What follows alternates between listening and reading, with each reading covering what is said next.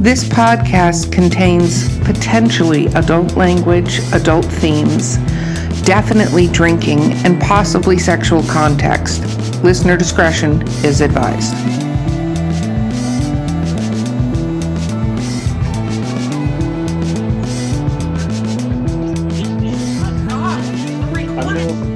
Literary briefs. Woo! Okay, so I'm your host, Erica. I've had a few beers. I'm Valerie Willis, and our guest today is Paul Cornell. Woo! Okay, let's talk about what we're drinking. I'm still drinking my Blue Moon with my oranges. And I did put tea with honey jack. I don't think you should drink any more of that because you were drunk. And What what are you drinking, Paul? Well, look who's talking. I'm on the a Hobgoblin Ruby beer, which is a very tasty, well, I guess you would call it an ale. And well, that's super fancy.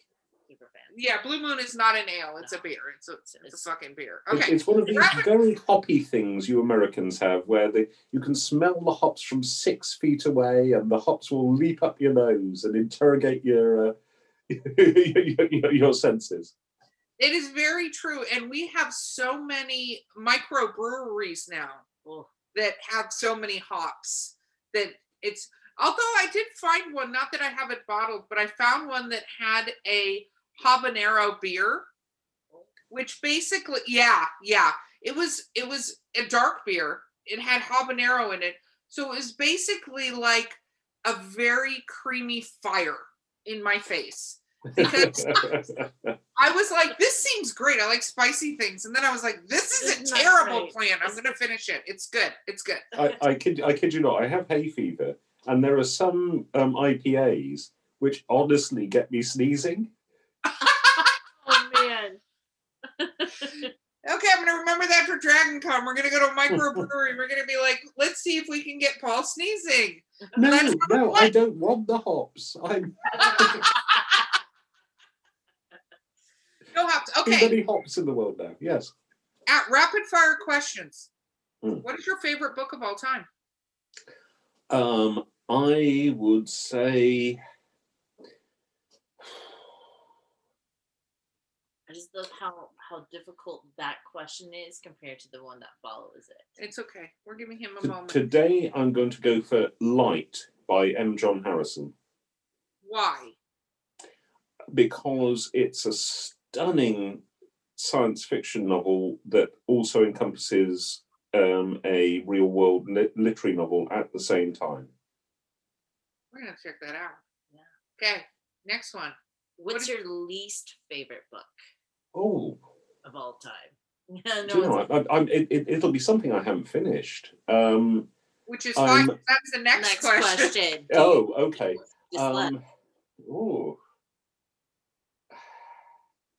I tend not to remember the negatives. There's nothing I would hold close to my heart because I hated it, you know?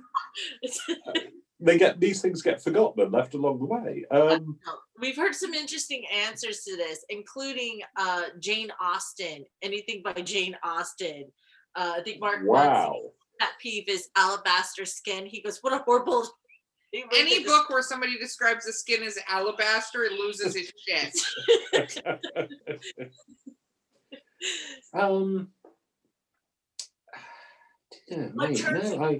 In a book. Oh, I tell you what. As somebody with an 8-year-old son, children's books that are written by somebody who's just gone, oh, I tell you what, I'll write a children's book. How hard can it be? I know a few of those. Oh, no, absolutely. So you don't finish books, that's become apparent, if you don't like them. How far in do you go? Like, I don't go very far in. I am like, you don't grab me in the first couple of pages, Chuck, I'm done. Well, maybe a couple of chapters, but yeah, I kind of think it.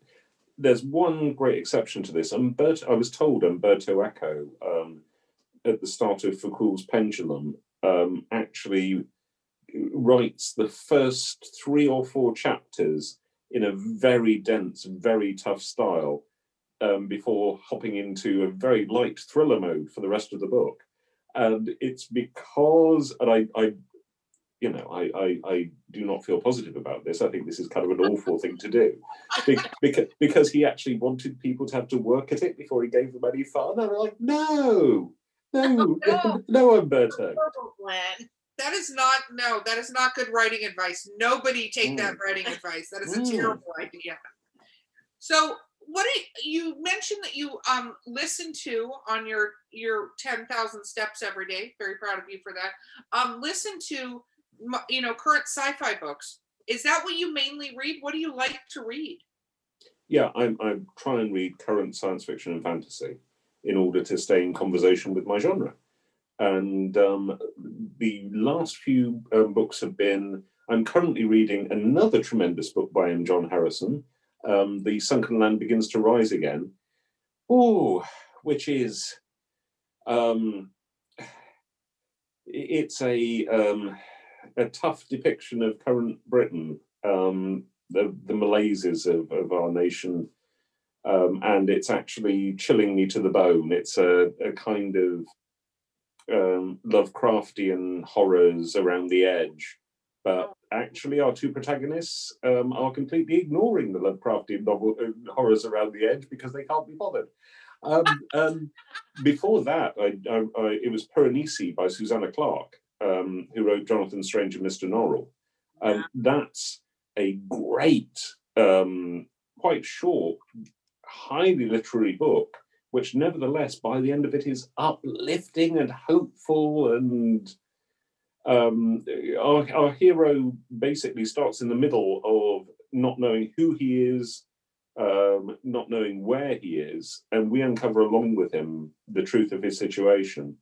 And by the end of it, we really adore him, and we get a lovely warm feeling about him, and it ends on a very bright note. I've also read this year Adrian Tchaikovsky's The Doors of Eden, Arkady Martin's A Dream of Empire, which won the Hugo, deservedly, and the Gideon book, Gideon the Ninth. So yeah, it's been a very good year, I have to say. I've enjoyed myself thoroughly. That's fantastic. Do you read a lot of books that people, so you have a lot of author friends, and this is something that's interesting when you're an author and then you get author friends. You have a lot of people giving you their books to read and asking you to read them? I think, honestly, if an author's an author and an author's a friend, they're not going to give you their book to read. I think you're lucky in that, because I think especially with young authors, they get super excited and they're like, hey, do you want to read the book? And it's when you get to a point where you realize the answer should not always be yes to that question. I always say, absolutely not, under no circumstances. Just to their face, immediately. So you talked a little bit about the criticism, taking criticism. Do you read your reviews? No, I don't. I don't read my reviews on Goodreads or on social media or anything like that. If there's something in Locus or Publishers Weekly or something like that, I'll read it if I've been told it's basically okay. I always think that that reviews actually are none of my business. That they are between the reviewer and the reader. And sometimes, I mean, if it's a particularly trusted reviewer, it's like notes after the fact. I might be interested in finding some negatives that I didn't know, but largely speaking, I think the craft of the reviewer is something that shouldn't be interrupted by an author. I think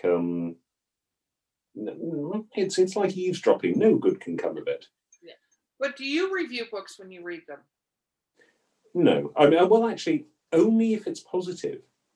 I will plonk a little review on Twitter. I do not say negative things about any other creator online. So I absolutely will post a rave review.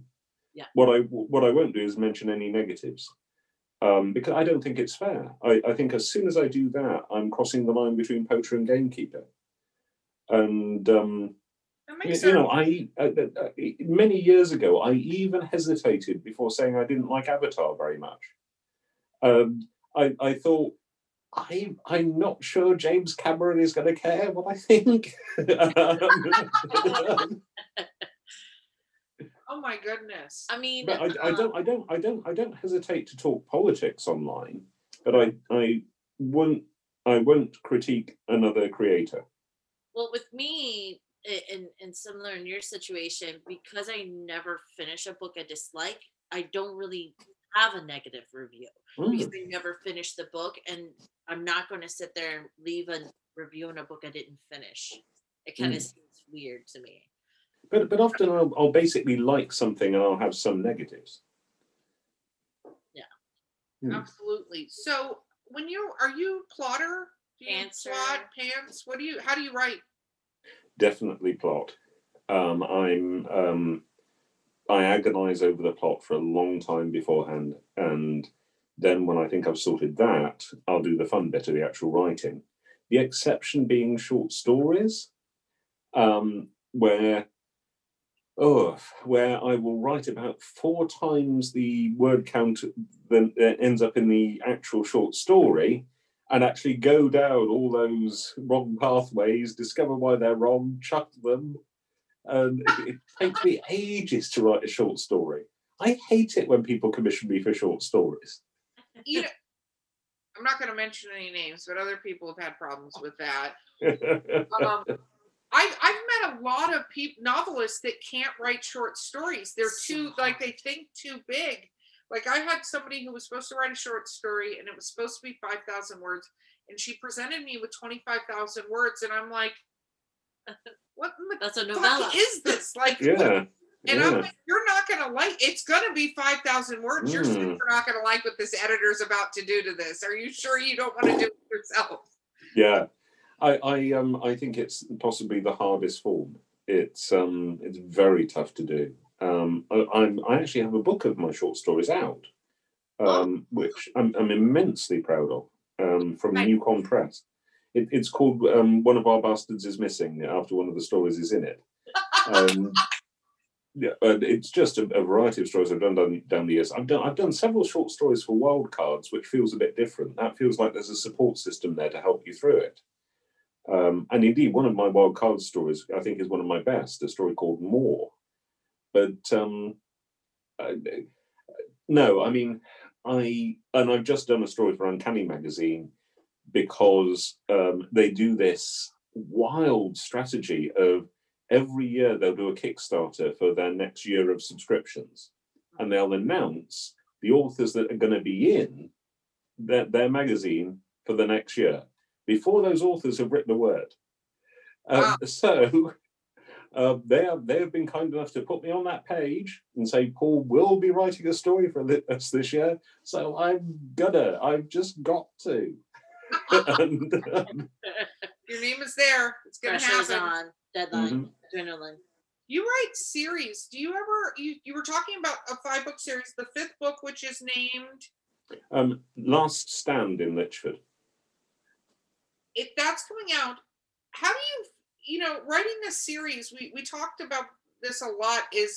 Did you just go, this is a 5-book series, or were you paid for a 5-book, or how did that evolve?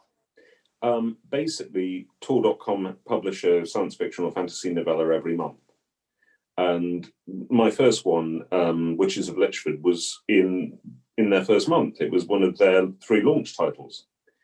And it was a self-contained story, but it contained the potential to revisit that situation with a new mystery. And so I pitched another one, and I kept pitching them until I finally thought, well, we've actually reached a satisfying shape here after 5 books. If I end it here, we've got a lovely arc. And my editor, Lee Harris, agreed with me. And so, yeah. And what happens if you come back and go, I want book 6? Well, actually, we've just talked this week about what we're doing next, which is a different thing. And we don't know quite what yet, but either it'll be a one-off or the start of a new series. But equally in the same, for the same range, I've just done another novella for a different editor, which will be out in that spot next year, which is a one-off hard SF novella. So writing a series is interesting. You just sort of got to set it up from the start with the idea that it might be able to continue. Do you do that? Like you just talked about a standalone. Do you intentionally do that with your works? Or like if somebody came back to you and goes, I want book 2 of the standalone, are you going to be like, no? Yeah, I've done that. It's kind of like I know when it would spoil it if there were more. Do you think you could stop yourself if they threw money at you? Yeah. I've done that quite a lot.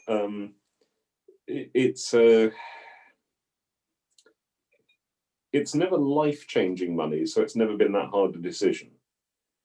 But no, I mean it makes sense. We talk about that as authors, like when do you hold your ground essentially? Because after a point, your career sort of manifests in a way that now you're being approached instead of you seeking out, and you have to decide. You have to know where those boundaries and establish boundaries for the first time when those offers start coming in.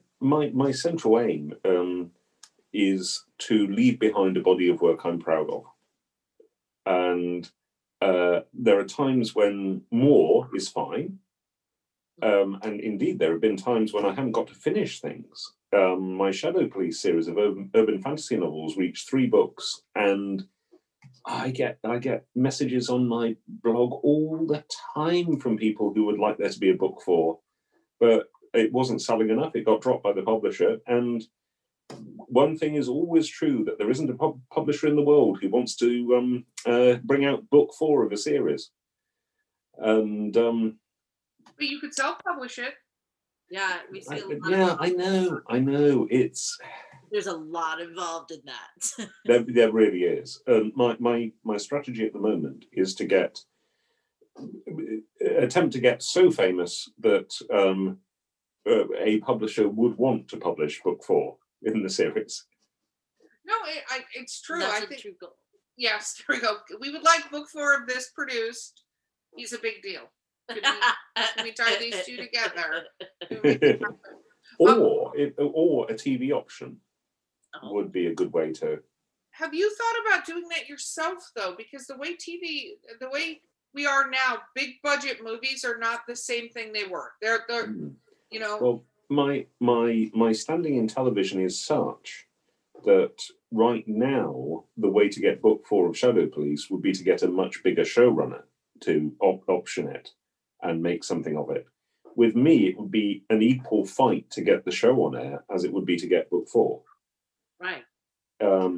So right now, I'm not in a position to do that. And indeed, it could. And my aim of getting book 4 would be much better achieved with a more famous person. But certainly, I'm in a place where I'd like to showrun my own stuff, where I'd like to write stuff based on my own work, and indeed, we're starting to make that happen. It's I'm in talks with several different people about several different things, which is a nice place to be. No, that's a brilliant place to be.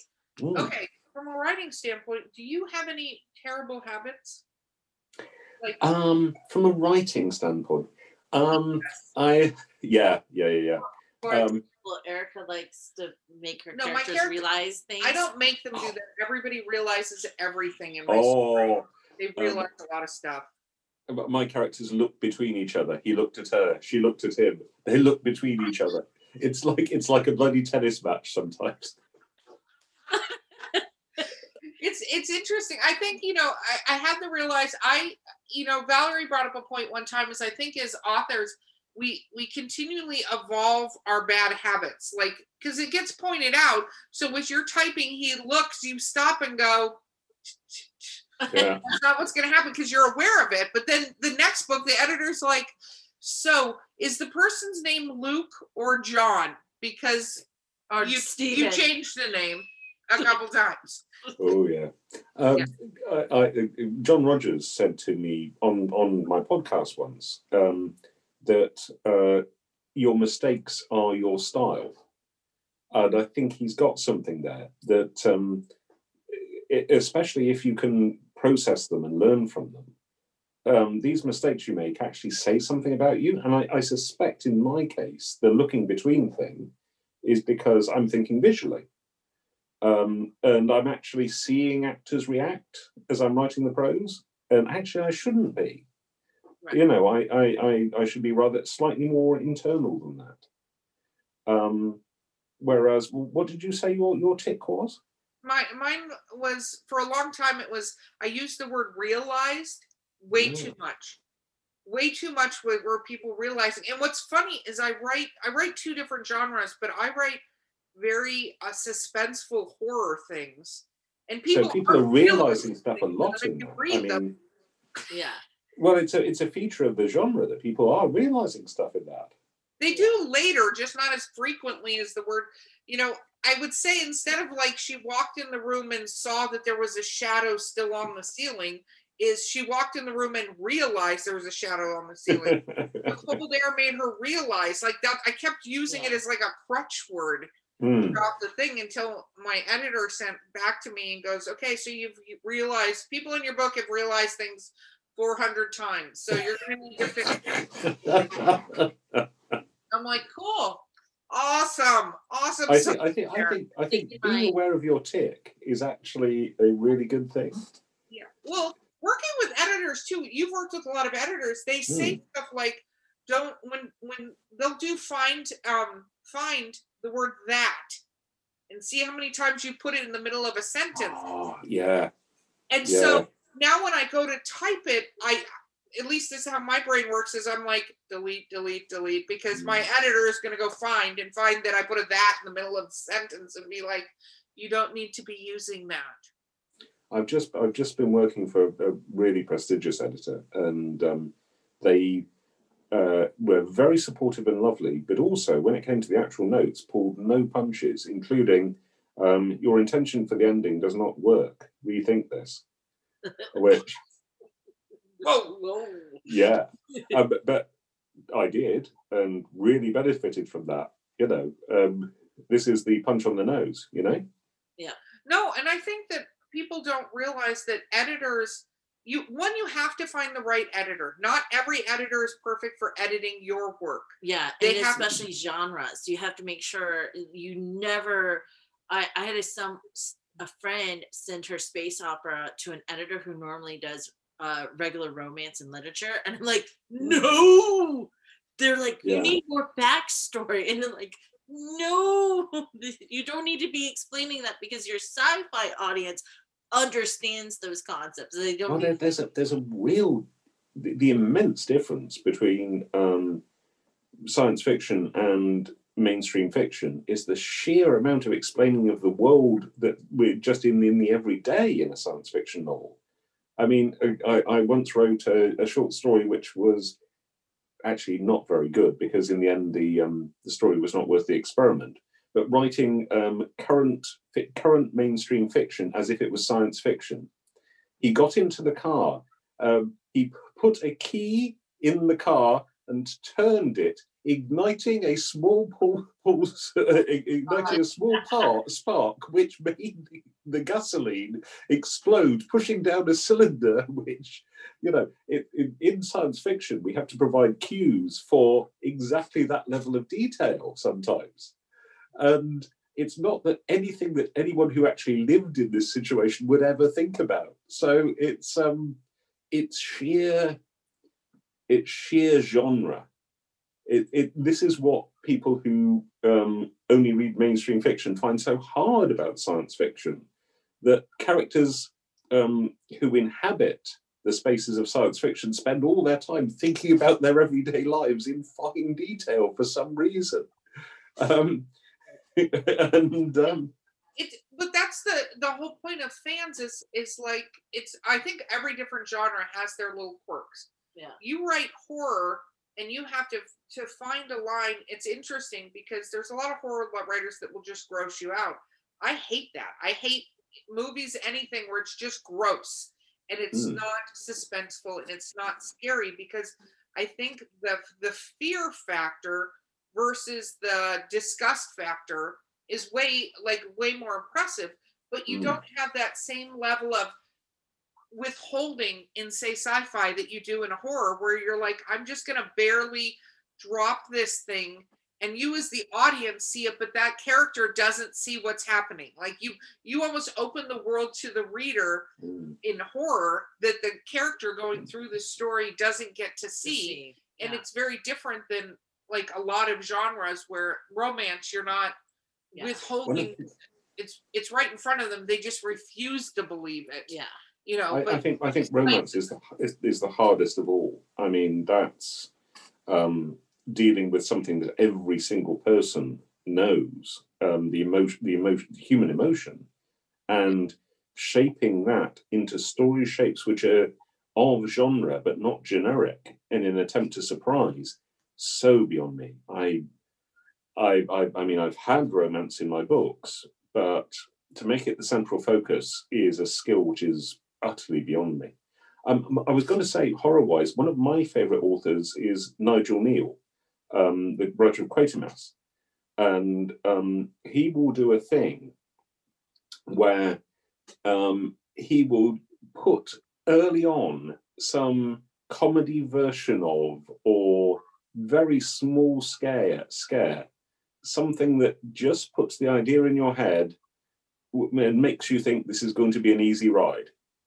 Like in The Stone Tape, one of his most famous teleplays, he brings on early a comedy figure.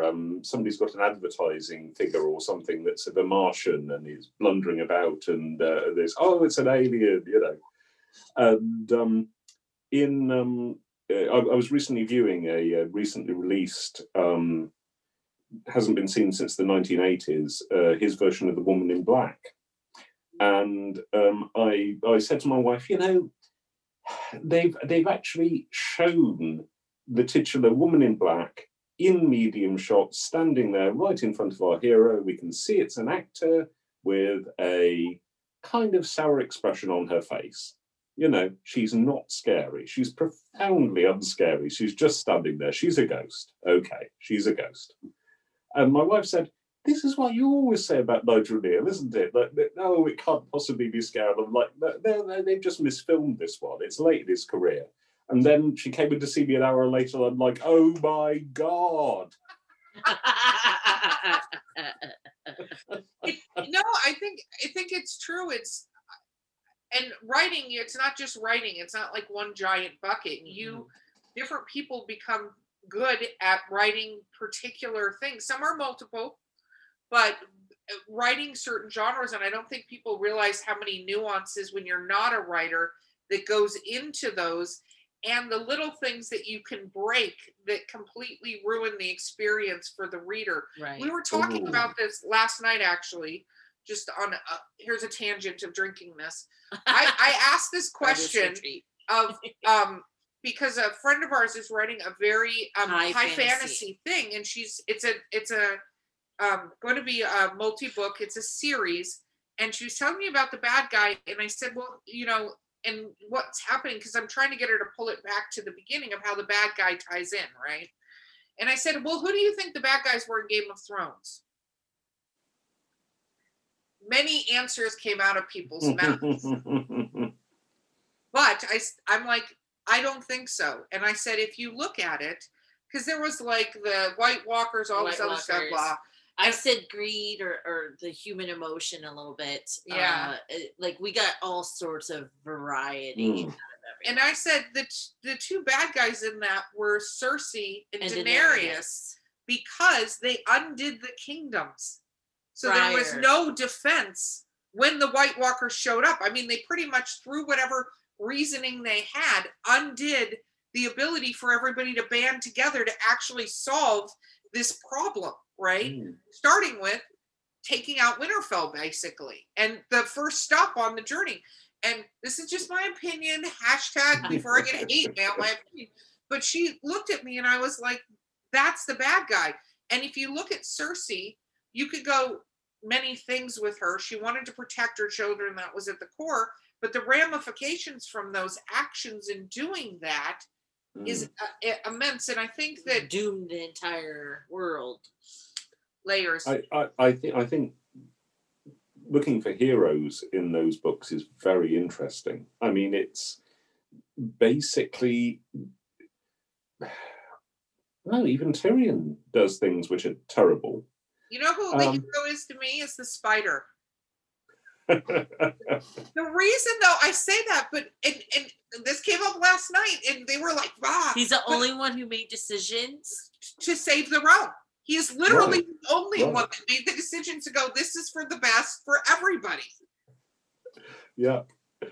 And I'm fascinated to see how much of the ending of the TV show is based on George's notes and how close it is. I hope none of it, because I want to pretend like season 8 did not happen. And I was so happy that the guys who wrote season 8, who were going to be given the Star Wars series, HBO went, "You can't have it."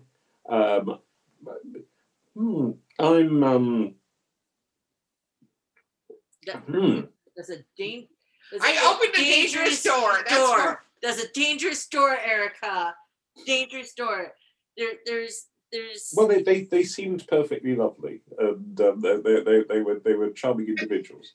I'm sure they're great. I just, overall, they built this whole entire thing, and I felt like they hit the gas pedal, and I don't know why. Of course, I don't know any of the behind the scenes, what happened, what they were told, was the money pulled, were the actors out, all this stuff that can affect a series, right?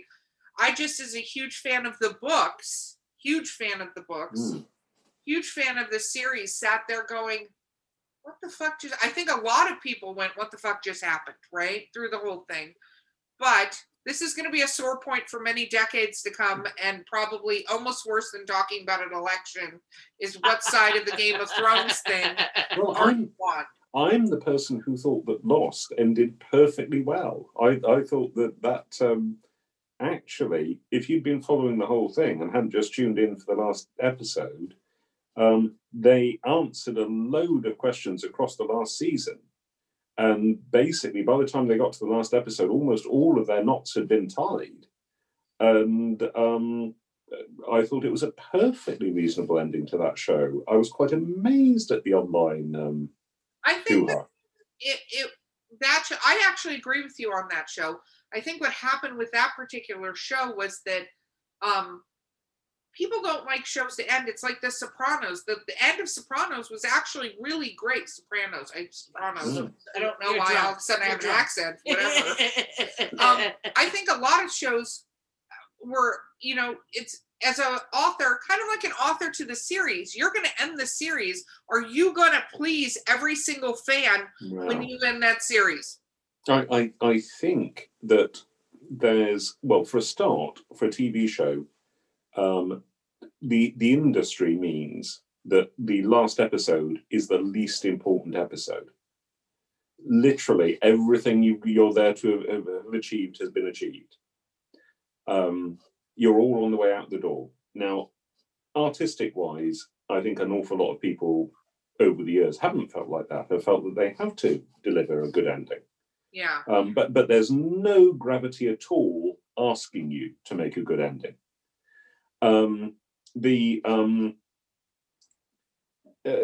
There is always the temptation to try and find the surprise that nobody in the fandom will have thought of. And that's a terrible temptation. I would much rather end it in the satisfying, obvious way that everybody's thought of, because that's going to please a lot more people. It totally is. Then when you do that and everybody goes, what just happened? Because the fans have built this up.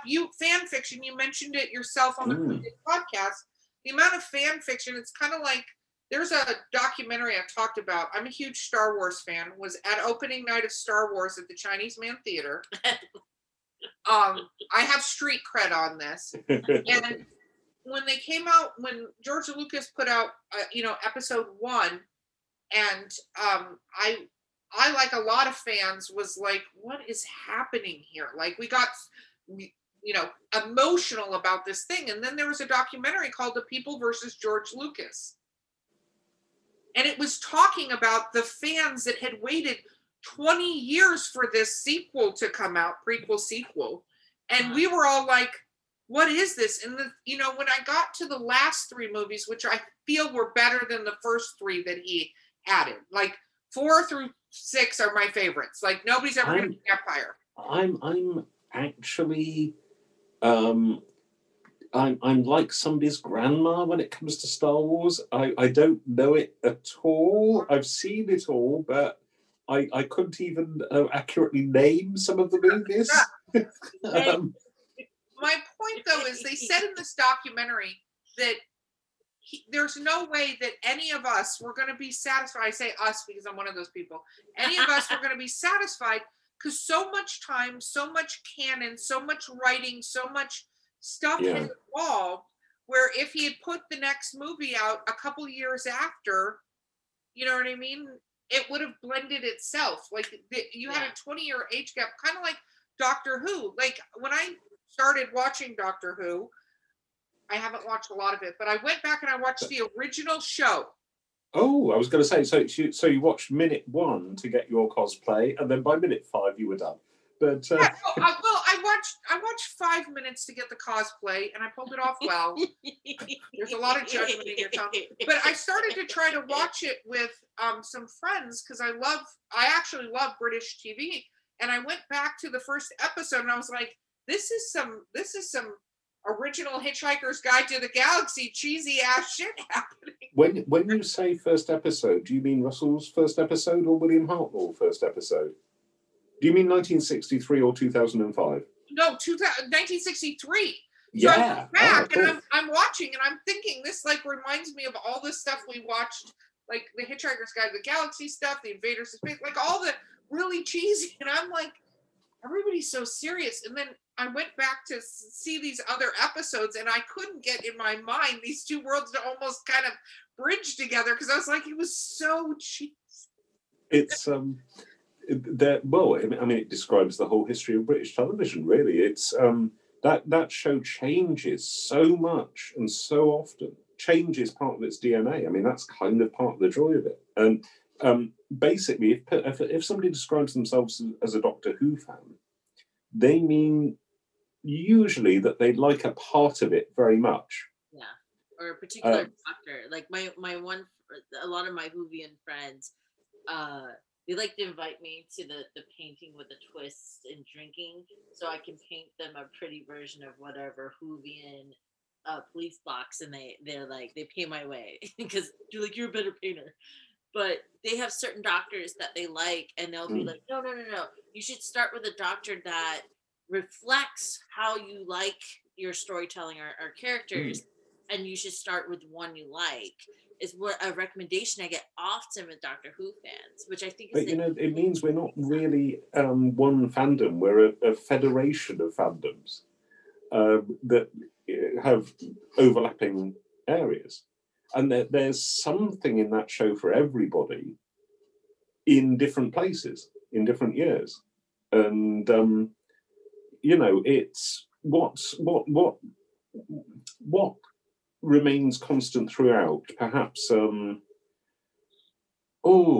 sense of the intellectual being more important than the forceful and the physical, that it's about rationality and science winning out. There's a police box always. That's about it. No, it's if I hear one word, I'm number 10 or number 11, and I'm assuming David Tennant's one of those two. He's the 10th. Okay. I warned everybody I'm not an expert. I'm not even pretending. But those are the two that I hear constantly. Number 10, number 11. Who's your favorite? Number 10, number 11. We've been to conventions with David Tennant, and it's funny because I like to send my Whovian friends pictures with him when I run into him, just because it really drives them crazy because they know I'm not that fan, and I'm like, Doctor Who. For those of us of a certain age, it's often number 4, particularly if one is American. But I like 5 and 7. 5 and 7 are yours, okay. See, now I'm gonna go watch. So, what's your favorite episodes? Tell me 2 of your favorites. Okay, actually, I'm gonna watch them. I have a 4-episode story from the 1970s that will either convince you or it won't. I'm going to watch this. Pen and paper, Look, pen and paper. This is City of Death with Tom Baker and Lalla Ward. It's written by Douglas Adams under a pseudonym. Oh, I'm a huge Douglas Adams fan. And it is full of his great witticisms and intellect. It's filmed on location in Paris. And it's Tom Baker and Lalla Ward, who plays his companion, actually courting. They got married shortly afterwards. Oh. Well, I'm going to check this out. I'm going to tell you what I think. Not that it matters for anything, but I'm going to check it out. The villain is Julian Glover, if that helps. Ooh. Now she's like missing out. Now, but your movie and friends have let you down now. No, it's just I will say legitimately, like I watched the mannequin episode. I'm sure it's not called the mannequin episode. No, the puppets. It had all the puppets in the room. I'm a horrible name. I know I've watched one of the Was it Fear Her? Was the Olympic torch involved? No. Puppets. They were all in a room, like they were trapped in a room. It was like a dining room, and it had all these like puppet at the tables. I'm just that's why I shouldn't be put in charge of things. I've watched the Silence episode, 5 minutes of which to understand the silence, and then is it The Girl in the Fireplace? Is it David Tennant, Rose, and yes. Yes, there we are. Clockwork People. Yes. You didn't think I knew what I was talking about, but I knew what I was talking. Well, I also saw the Weeping Angels because my friends dressed up as the Weeping Angels, and they walked up and they're like, "Look at our costume," and I'm like, "What are you doing?" What? That is exactly it. I took a moment and I'm like, okay, and I was waiting for them to do something, and they didn't do anything. They just stood there like this, and I'm like, "Is that it?" That's what I said. Is that it? Is that what you're doing? And they're like, "We're the Weeping Angels." Okay. Cool. That's weird. And they're like, "Have you not watched this?" And I'm like, looking at them, like, of course I haven't watched this episode. What are you talking about? Okay, cool. Well, we are at the end. At the end, which is unfortunate, but we're going to do this again because you're going to be at Dragon Con with your booth, and we're going to come visit you at your booth. I will need to get booth accoutrements. I will need a banner. Ooh, with a picture and some covers. This will be interesting. Yes. And then you'll have to bring some of your comics and some of your books for your fans who want it signed. And I believe I'm getting the idea. Yes. Yes, and then I'm going to find somebody to dress up as some of the. I am going to find your episodes so I can find somebody to dress up as some of the monsters, namely to freak you the fuck out. And I'm going to wait till it's the bar. That's the downside of being friends with a horror writer. Because even if it's me, I'm going to wait till I know you're in the bar, and I'm going to just sneak up behind you. Well, thank you so much for having me along. I've really appreciated it. Oh, thank you for being on. Thank you so much. Again, tell your fans how to find you. PaulCornell.com will find my website, and I am Paul_Cornell on Twitter. And if you are a podcast listener, find me at Hammer House of Podcast. Awesome. Did you send me the podcast info? Because I did not, I must say. You need to send that to me. And then the two things that you have coming out this week is the comic book, which is I Walk with Monsters. I'm so sorry. I think that's right anyway. And then the book is Last Stand in Litchfield. Yeah, Last Stand in Litchfield. Yeah, that's why she's paid big bucks right there. Not at all. Thank you for being on the podcast. This has been wonderful. It has been Drinking with Authors. I'm Erica Lance. I'm Valerie Willis, and our guest has been Tom. And we'll see you next time.